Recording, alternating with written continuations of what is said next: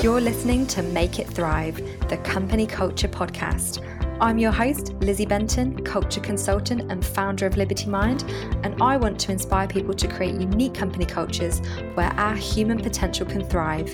In this podcast, I talk to organisations and employees about the impact of company culture. Together, we can make it thrive. Hi everyone, and welcome back to Make It Thrive, the Company Culture Podcast.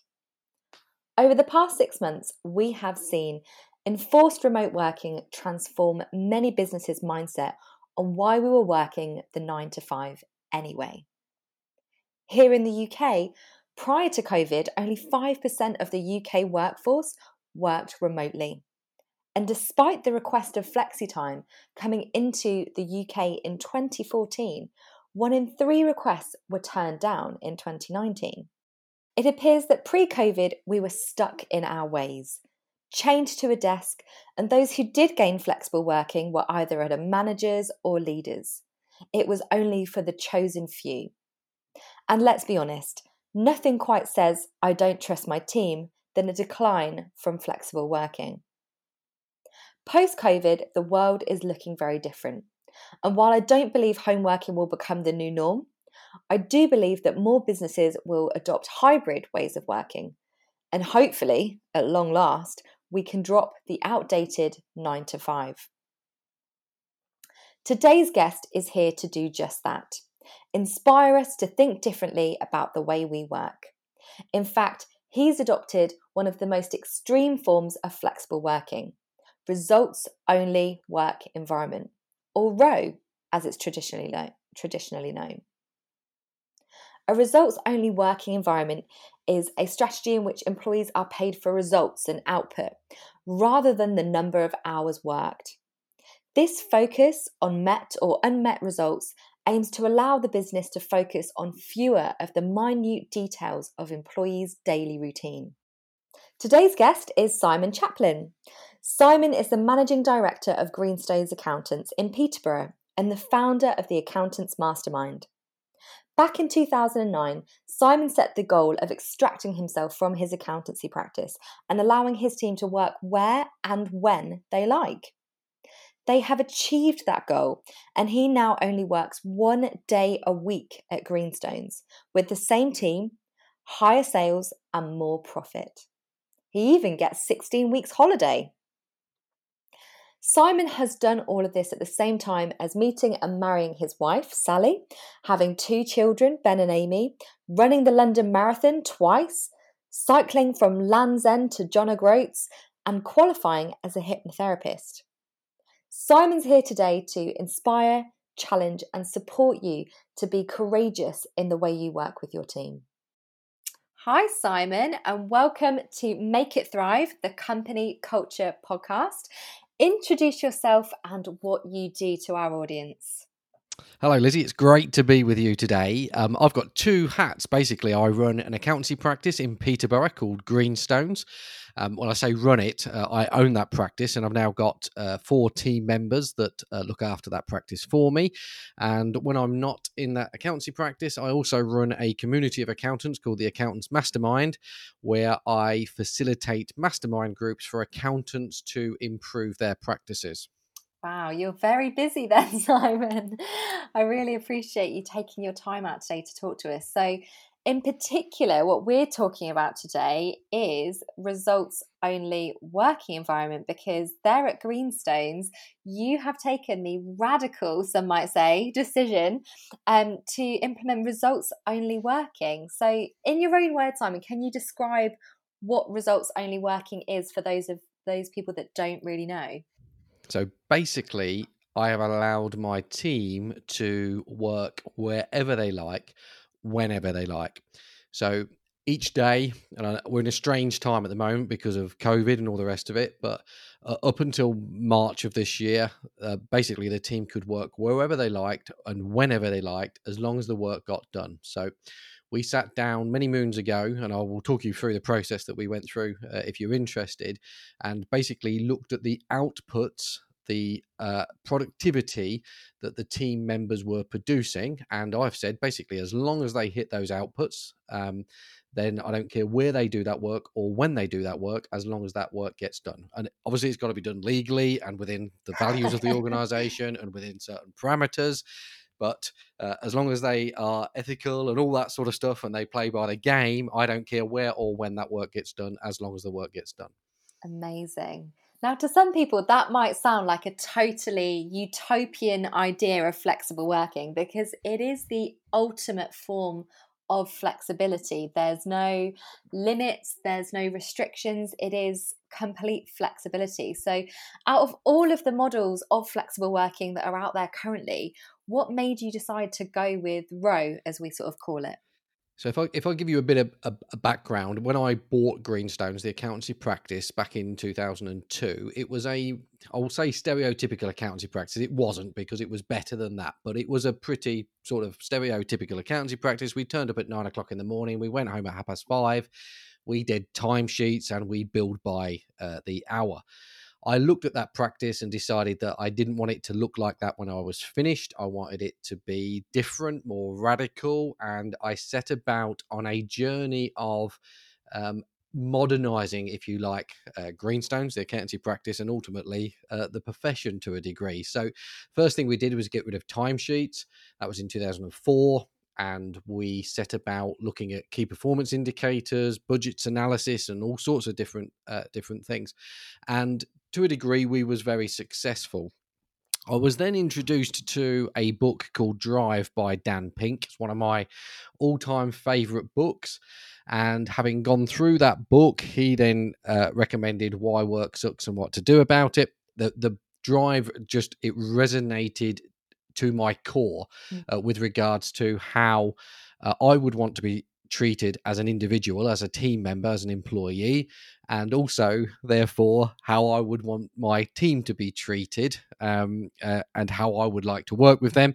And then, as I say, I built on that with Why Work Sucks and What to Do About It. And it seemed to make common sense. There's an element of, well, one of our purpose is to inspire, challenge, and support business owners and their teams to be the very best they want to be. So the whole process I found to be inspiring. It was certainly challenging. There was a number of things, especially around trust, that I had a challenge with, and obviously supporting from a team member point of view. So I read those books. We had a team away day. I think that was 2009, November 2009, where we sat down. Everybody had read the book, and we sat down and worked through how we might implement that in our practice. And the fundamental, I think, of it was a realization. It's going to sound stupid, but it was a realization that these people that worked for me and with me, they were grown-ups. And outside of work, they had babies and mortgages and cars and all the other stuff, illnesses and whatnot that goes on.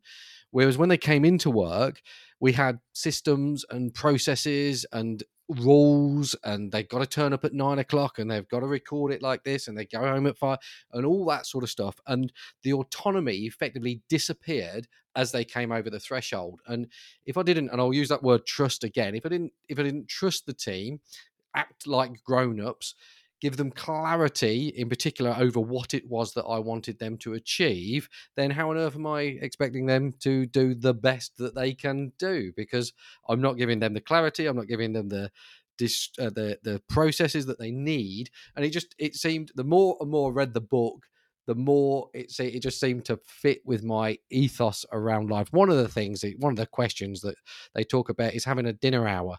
So on a Saturday and a Sunday, do you have a dinner hour? And at that point, we had a dinner hour at work. So they would stop work at 1 o'clock. They would go, they'd start work at 2 o'clock. But on a Saturday and a Sunday, when they was at home, you don't stop for lunch. You just do whatever it is that you're doing. And it was that, this is what I need from you. This is what I would like you to produce in return for the salary that I'm paying you. And as long as you do that, if you work more efficiently, if you develop new ideas, you implement them, then that's to your benefit long term. Pay rises and all the rest of it. You get more time off short term. So why would I not want to encourage people to be innovative and therefore more efficient rather than, okay, I'm going to train you, you get better, I'm going to give you more work. So why on earth would they want to be trained? Because they're just going to get more work. It makes no sense. So it's a bit of a waffly answer, Lizzie, I think, but I'm quite. It fitted with me. Having read it, it fitted with me, and as I say, I found it inspiring. It was certainly challenging, and I'll share with you if you want what those challenges were. But it was supporting both to me and to the team. Absolutely. I mean, you are preaching to the converted here, Simon, I must say. If we could Yes. just clone you, that would be amazing. Well, It's so, and I think one of the things that I really want to actually pick your brains about is, do you think that, especially when you've talked about trust a lot as well, because that is a big, big pillar I talk about when I discuss flexible working with any directors or any business owners. And I say it really comes down to trust. We add so much constraints and restrictions into company cultures because we ultimately don't trust 2% of the people that don't work there, when actually, why have we got those people there in the first place? There's so many rules and restrictions. But I think it also comes down to your sometimes personal values. So like you've mentioned, Simon, about reading those books and thinking, well, this is how I want to be treated as an employer and an employee. This is how I want my team to feel when they come to work. Do you think there's sometimes a gap between having that incentive and initiative to think about the future of work and how work should be, with people's personal values and perhaps the kind of the stereotypes we've got into with boss versus team kind of situation? yeah, very, very much so. There's a them and us, Yeah. and yeah, it's very easy to go down the pub if you're allowed to go down the pub. But you go down the pub and you want something to moan about, so you moan about your team, and the team moan about the boss. And there's this attitude about nothing unites a team like a common enemy, and very often the boss thinks that they need to be the common enemy in order to unite that team. But the reality of it is it's something we've grown up with, if you like, as leaders. We was mistrusted Mm. as we was developing, and again I go back to that. You said 2%. I think it is perhaps there are 5%. So you create rules to create 5% of the workforce, or to manage 5% of the workforce, and you effectively upset the other 95% because of the 5% that you're managing, because ultimately you're not brave enough in order to have that conversation with the 5% that are not doing what they need to do. And ultimately that again comes back to trust, because you don't trust them to react in a positive way. You don't trust yourself to have that conversation and give them the clarity. So another great book, Five Dysfunctions of a Team by Patrick Lencioni. And again, that was another one of these pivotal moments where I read the book. And if you don't have trust, then you can't have conflict. And if you can't have conflict, you can't have commitment. And it runs through. It's like another topic, and I know I'm bouncing all over the place, but another topic is I'll ask business owners and other accountants, what is it that you want to achieve with your practice or with your business? And very often they give you a blank look and they don't know what it is. Now, I know secretly they do. They have everybody in that entrepreneurial position. Say everybody, the majority of people in that entrepreneurial position has a desire, have some goals, but they're too embarrassed to share it, because when they was growing up, they'd say that they wanted to be a ballerina or an astronaut or a football player. And some helpful auntie or uncle would say, well, you can't do that. You need to be an accountant or a doctor or whatever it is. So people get out of that habit through embarrassment. And if you're not prepared to share what it is that you want to achieve, even with yourself, but if you can't do it with your loved ones and ultimately your team, how on earth do you expect your team to make decisions based on where it is that you want to go? You can't trust them to do it. And if they can't make decisions, that leaves you as the owner of the business being the only person that can make a decision. And then that gives you the entitlement to say, well, nobody knows what they're doing, nobody's as good as me, I have to make all these decisions, I can't delegate it to other people. And you can accept all this pressure and burden purely because you're not, I want to say, courageous enough, brave enough to sort of stick your neck out a little bit, if you like, and to give and to create a community where people want to carry people along. Absolutely. No, I totally agree with you on that, Simon. I really do. I think, Brené Brown says it really well in some of the content that she puts out in her books and her talks, that actually as a leader, now more than anything, we need vulnerability. We need to take more risks, and we need to trust, and we need to, lead by example. And I think that's exactly it, isn't it? As a leader, you do need to put a bit of risk out there and give things a go. I bet very much so. And I can think, again, conversations that I have, I can come back to myself. So once upon a time, the financial results of the business were under lock and key. There was a cupboard over in the far corner, and they was locked away. I did all the bookkeeping. I did all the bank reconciliations. I was the only one that knew how much money there was in the bank, because I didn't trust people not to judge me based on the results that we were getting as an organisation. And I remember the day very well where I started to share that information with the team and expected a backlash that never materialized, because they understood, I think, that I was being vulnerable. There was an element of trust there. And then because I trusted them more, they then trusted me more, and we grew together. There's this thing, and again, it's very pertinent at the moment, around redundancies. So I know, as the employer, I am not going to make myself redundant. I am should be in complete control of my situation. I should have all the information that's available to me. Whereas the team members, they're coming to work at the moment, and even though I'm saying I'm not going to make you redundant, I'm not going to make you redundant, they don't really know whether you're telling them the truth. They don't have all of the information that you've got, and therefore they have to trust you in that situation more than you have to trust them, because you've got the information. So it continually builds. And another very brief story. Back, it was about 10 years ago now, as we started to develop, the practice become more profitable. I started to earn more money than I ever thought I would earn. And I went to buy a house. And there was a little bit of gossip and chit chat within the office about it. And then in one of the weekly team meetings, one of the team members asked me if the new house had got a swimming pool. And I don't know. Well, I do know why now, but in the moment I said no. So I lied to the team. One of the 5 values that we have is around honesty and being honest. And I said, no, I haven't, through embarrassment, judgment, seeking approval. And I walked out of the meeting, or left the meeting, spent the rest of the day mulling over what I'd done, got home, slept on it. And then the following morning, I had to reconvene that meeting and apologize to the person that asked me the question, and share that the new house had, in fact, got a swimming pool. Now, the irony of that situation is they'd all been on Rightmove or whatever it was back then, and they knew that the house had a swimming pool. They was only asking for the confirmation.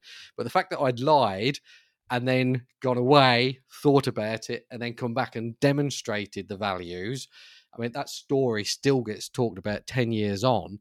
It gives permission for other people to make mistakes and ultimately be vulnerable and share when they need the support, I suppose, of other people, and to, again, I'll go back to that word, inspire or challenge them to be the best that they want to be. Absolutely. What a great story, Simon. Thank you so much for sharing that. I think there's so much to learn from those examples. And like you say, it's even the smallest incident that can happen that can then just turn that trust instantly. It takes so long to build up, but it can be so quickly torn back down. You know, my precept, and I have debates with my wife about this, is I tend to trust people until they do something to prove otherwise, whereas my wife tends to mistrust people until the trust has built up. Now, people will say, again, I have this levied at me through the team and to a degree within the community, that I am too easygoing, I am too trusting, I'm too relaxed about the situation and the way people are acting and working. But I always, and I go back to, I've used this word once already, that volunteering. My best people are volunteers, and every single day they turn up and they volunteer to work for Greenstones. Now, they are well paid, don't get me wrong, but because they're as good as what they are, they could be well paid anywhere. So they're actually volunteering to come to work for Greenstones. And as we look at that, and the way I look at that, and the community that we've got, as I say, the community that we've got, it just say fills me with pride is probably not the right phrase, but you need to be doing something in this day and age in order to have the best people. You need to be doing something other than the authoritarian, dictatorial, open the door at 8:30, go home at 5 o'clock. And if that means that outside it looks a little bit relaxed or inconducive to work, then so be it. Absolutely. So it sounds like, I suppose, to people maybe listening, they might be thinking, well, this sounds great. People are going to be happy. It sounds really relaxed. Sounds like it's going to be really successful. But were there any teething troubles when you first started this, Simon? Was there any kind of bumps in the road that made you think, oh, is this going to work? Yeah, there's several. And as much as it sounds radical, it's not. It doesn't end up being as radical as what it initially sounds. So just to give you a flavour for it, although people can work up, they can turn up and they can work wherever they like, whenever they like. And on a Monday morning or even on a Tuesday afternoon, I don't know who's in the office and who's not in the office, who's not working and who is working. The irony of it is after the first sort of 2 or 3 months, people running around thinking, oh, this is great, I'm going to the cinema on a Tuesday or I'm going shopping on a Wednesday morning. People are creatures of habit. So the school's still open at the same time, the gyms are open, and people get into a routine. So I can second guess what time certain people are going to turn up in the morning and what time they're going to go home. So although it is this massive thing, or appears to be this massive thing, the reality of it is people just get back into the routine. What challenges have we had? Well, when we first started, we had KPIs, and again, it's a story that I share. Until we actually sat down. So if you've got no time boundaries, if a team member's productivity, if their job depends on that productivity, all of a sudden they have an interest in making sure that the targets, the key performance indicators that they are helping set, are right. Because if they're not right and they don't meet them, then they're going to get fired. So all of a sudden, the team member had the vested interest in the KPIs, as opposed to saying, oh, yeah, I'll build this or I'll do that. All of a sudden, they had some skin in the game. The flip side of it, the other way around, is as a business owner, I knew that if the KPIs weren't right, then the business would fail. So all of a sudden, the emotional energy around those numbers and what those targets needed to be, it got a whole lot more serious than rocking up at a 6-monthly appraisal or a quarterly appraisal or whatever it was, and having a nice chat about what numbers it was that I wanted the team members to meet. So there was a seriousness around that. And a professionalism. I'm hesitating to use that word because I think I'm professional, but the level of commitment went up because of what depended on it. Now, we set the targets, people come and go, and it all goes mad for a few months, and then ultimately people settle back into a routine. However, you still have people that, whether or not you measure it daily, weekly, monthly, quarterly, annually, you still have that pressure. So it's incredibly easy for a team member to think, okay, well, it's October. I've not got to do X until the 31st of October. So this week I'm going to have a bit of a chillax. I'm going to watch a bit of Bargain Hunt or whatever it is. I'm going to do a bit of decorating. I'm going to play with the kids. And as it gets closer to the 31st of October, to the deadline, then the pressure mounts. So you need to be, as an employer, you need to be very conscious. And I know over the years I've learned that there are certain individuals that like that pressure. There are certain individuals that don't, and they need a bit of coaching, a bit of counseling before they get themselves into that situation. So there's a couple of things. You can get the numbers wrong. If you get the numbers wrong, then you need to change them quickly and make sure that they are the right numbers, as best right as they can be, because I don't think you'll ever get them exactly right, but the best right they can be. And then you need to be very sensitive as an employer, as a coach, as to what demands the individuals, the team members, are putting on themselves in order to hit their numbers. Because I mean, outside of those numbers, it's all very well saying you can work wherever you like, whenever you like, as long as the work gets done. Well, there will be occasions when you've got a family member that's not very well, or a cat that's not very well, or you're not very well, or a situation that's outside of that person's control. COVID is a classic. All of a sudden, we was all at home with kids. Well, you can't expect team members to hit the same numbers in April with kids at home running around, pulling hair and all the rest of it, as what they did do in February. So you have to, as much as it sounds completely objective, there is still an amount of subjectivity to it that you can never get away from. And then the last one, and this is again a personal one for Simon, is holding people to account. So again, like lots of people, I'm not a massive fan of conflict. I don't like telling people off. I don't like arguing with people. Generally speaking, I like to get on with people. Whereas within this process, if people aren't producing what it is that they need to produce, what it is that they've agreed they're going to do, somebody, i.e. me, needs to hold them accountable. Otherwise, everybody else looks at it and goes, well, he's not doing it, and therefore I'm not going to do it. So I had to step up and develop as a manager, as a leader, and have those uncomfortable conversations. And over the years, I've got better at it. I'm not saying that I'm anywhere really comfortable with it or even an expert at it, but I'm certainly better at it now than what I was. Wow, that is such a fantastic insight, Simon. Thank you so much for sharing those, because I think there is so much knowledge to be had from this experience that you're that you've gone through, and how you've adapted. Because like I say, often when people look at adopting a flexible working model, they don't look at, well, they're called soft skills, but let's be honest, they're the hardest skills that we need to, self-awareness and vulnerability and trust. These are actually hard skills we all need to learn, not soft skills. But actually, often it's those areas that really come up when you wade into these flexible working models, and you kind of pull everything out, and all the grudge that comes up is all this self-awareness. People's egos. Well, hang on a minute, this person came in at this time, and I've come in at this time.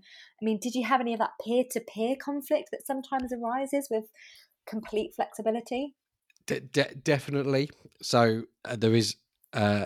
Fundamentally, people going home early in speech marks. Yeah. You have situations where somebody helps somebody, which means that they have then got behind.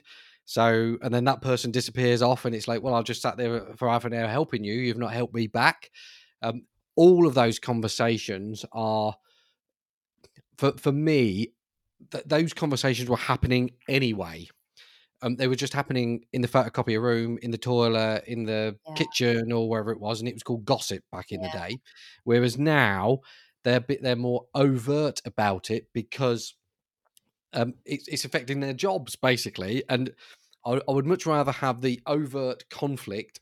Sometimes it's going to sound like there's a stand-up arguments and the rest of it. There has occasionally been stand-up arguments, stand-up debates, but for me, it's a much better, healthier debate if people are having it together rather than covertly in the pub after they've gone home. And the ego question is a fundamental one, Lizzie. And you reminded me of a story. So back when we started this process, we made all meetings voluntary. So if you didn't want to come to a meeting, you didn't have to. Love that. I couldn't force people to come to a meeting and then at the end of the month say, you've not hit your targets. Why haven't you hit your targets? And then them turn around and say, well, you made me go to that boring meeting for 2 hours. So all meetings had to become voluntary. And we used to have a weekly team meeting at 12:30 on a Wednesday. We all used to traipse into the boardroom. We'd talk for half an hour, and then we'd all go and get on with the work. We'd talk about things like new customers that we'd taken on, customers that we'd lost, how fast the kettle boiled, and all that sort of usual stuff that lots of people have in businesses. And the first time I made it voluntary, I went and stood in the boardroom at 12:30 on the Wednesday as normal, and one person joined me. And okay, so I opened the door and said, is anybody else coming? And the answer was, you said these meetings were voluntary, didn't you? Yes, I did. Are you coming? No. Why are you not coming?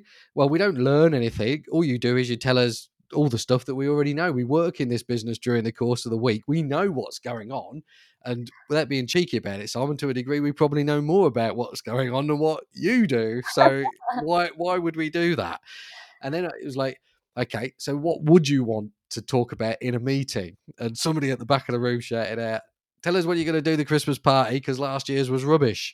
And that I still remember standing there, and the ego, my inability to I'm going to say, as I'm physically making people, it's like a control thing Yeah. as an employer, as a boss. And it's like, okay, I want you to do this, and I want you to sit there and do this in this meeting.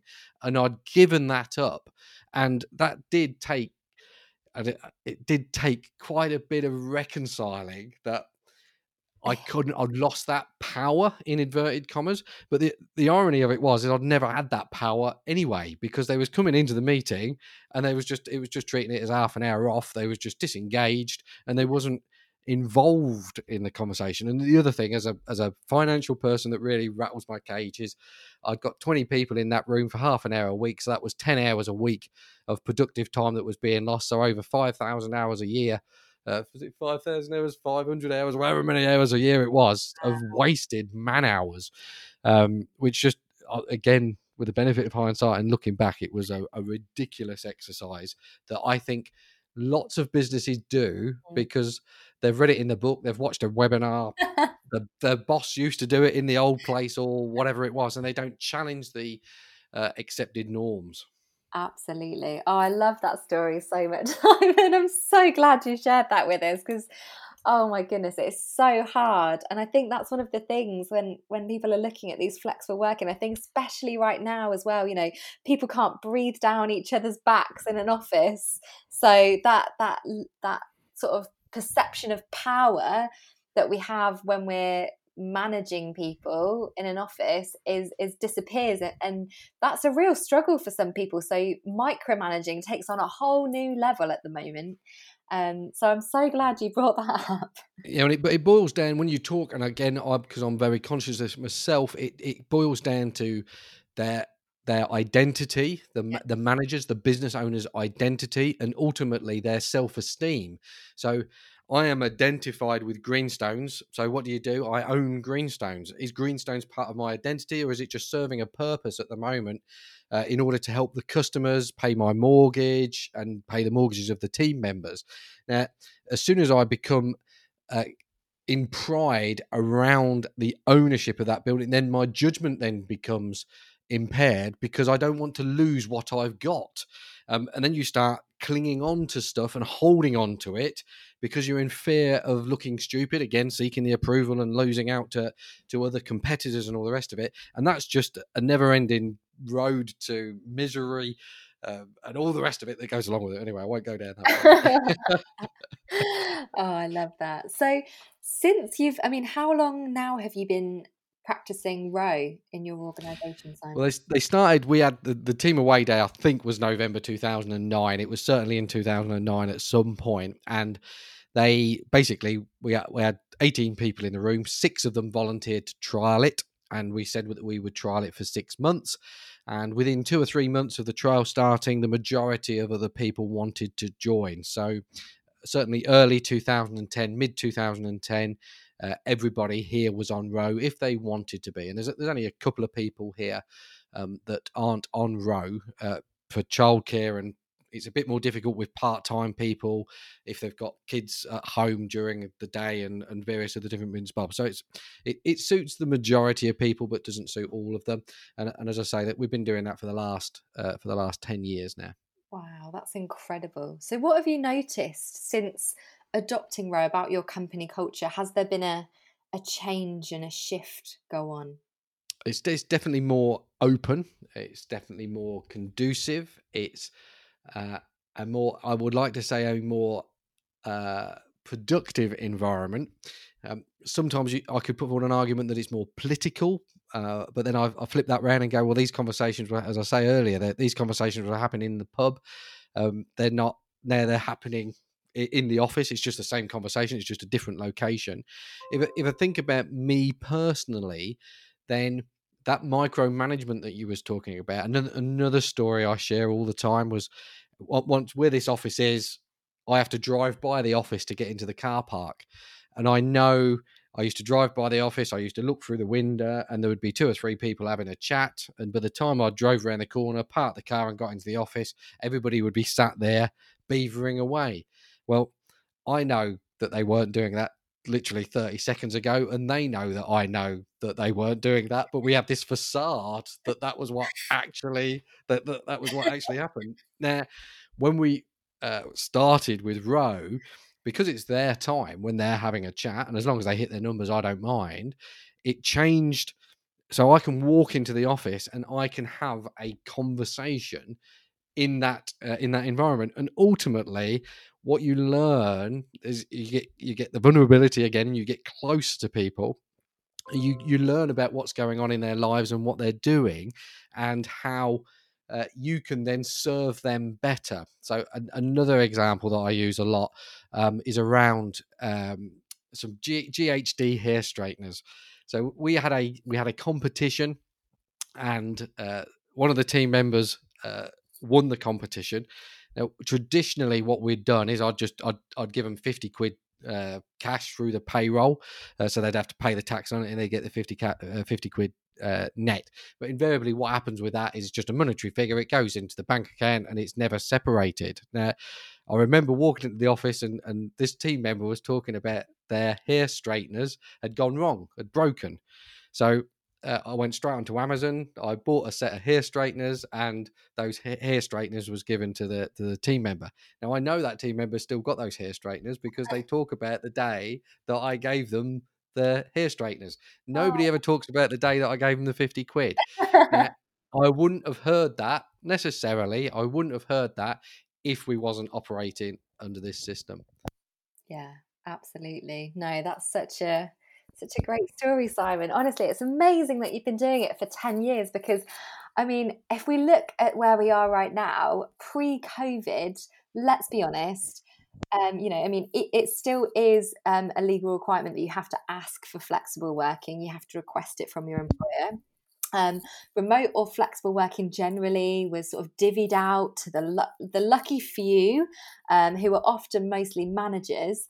Then we've got sort of taken into this absolute whirlwind that is COVID, and everybody's had to go through enforced remote working. So it's kind of turned everything on its head, which I think now is making more people realise what's actually possible. Yeah, fundamentally, it's remarkable. Some of the conversation I'm having, especially when they said, right, on the 5th of August or whatever it was, you could go back into the office if you wanted to. And people were saying, well, do you know what? My team, they've been more productive at home, but I'm going to make them come into the office. Why? So I know what they're doing. But why does it matter what they're doing as long as they're doing more? Well, I know that they weren't starting work at 9 o'clock. Okay, does that matter? Well, I want to think that they're working at 9 o'clock, or they was on this Zoom meeting one day, and I'm sure they was in the pajamas.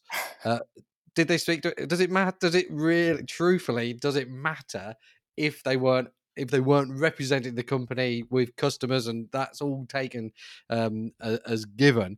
But that rush to get people back again, I think it goes to the control aspect. But it was for me, it was a really interesting experiment where people had to do it, and in the majority of cases it was successful.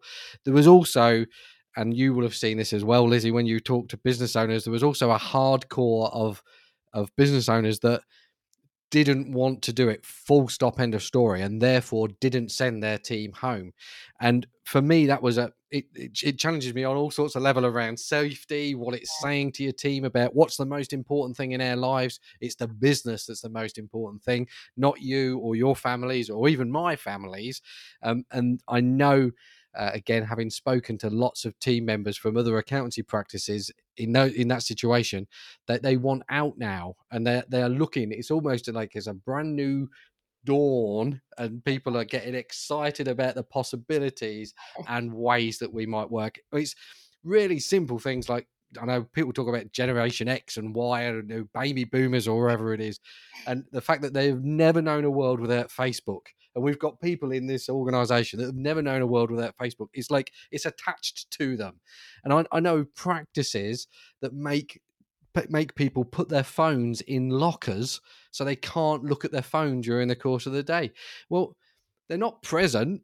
what they're doing is they're sitting there thinking, I wonder what's going on my phone in my locker. They're no more productive with the phone in the locker than what they are with it on the desk. It makes absolutely no sense to me whatsoever. But there you go. Sorry, another soapbox. Oh, Simon, I could literally talk to you for hours, but honestly, you have given so much insight. If you could give 3 top things, top pieces of advice to other businesses considering Row, what would you say to them? Be courageous, number one, and set about the journey. Even if it's just buying Drive by Dan Pink and having a read and having a think about it. Definitely collaborate with the team. So don't stand on high and dictate that this is the way that we're going to work. Sit down with the team and do it collaboratively, if that's a word. I can't say that word.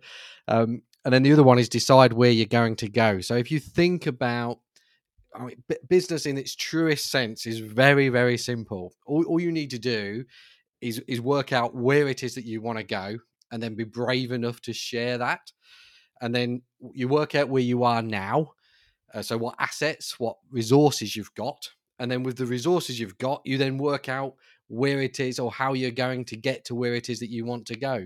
And if you share with the team where your B is, and you give them the information, the financials and whatnot of where they are now, then they are intelligent people. And together you can work out as a team how you're going to get from A to B. And I know I've probably shared 6 or 7 things there, but fundamentally, let go of the ego, be courageous, have conversations, trusted conversations with your team, and share the information in order for them to help you rather than you have to herd them like cats or sheepdogs or whatever it is into a pen that you think is the right place for them to be because that's the societal norm at the moment. Absolutely. Fantastic words of wisdom there, Simon. They are brilliant. And I think you certainly inspire me. So I think you're certainly going to inspire everybody else to take Row by the horns and give it a go. But if anybody else that wants to find Simon, I will drop all of his details in the show notes. So make sure you connect up with him, and also just drop him a message if you've listened to this episode, and let him know. But thank you so much, Simon, for your time today. You're very welcome. And as I said, and I'm very passionate about this topic, and I will give my time freely to anybody that's serious about going on that journey, because it's just for me it's a fantastic thing. So if there's anybody listening that's thinking, oh, I wonder how that works, or don't you have to do this in your contract of employment, or how does that work with your, or whatever, if you hook up with LinkedIn, email, Facebook, or whatever it is, I will gladly help you to the best of my ability if you would like to take that journey. Amazing. Thank you so much, Simon. That is awesome. You've been listening to Make It Thrive, the Company Culture Podcast, with me, your host, Lizzie Benton. If you've enjoyed listening and want to keep up with all things culture, don't forget to subscribe. Thank you so much for listening, and I look forward to welcoming you back next week.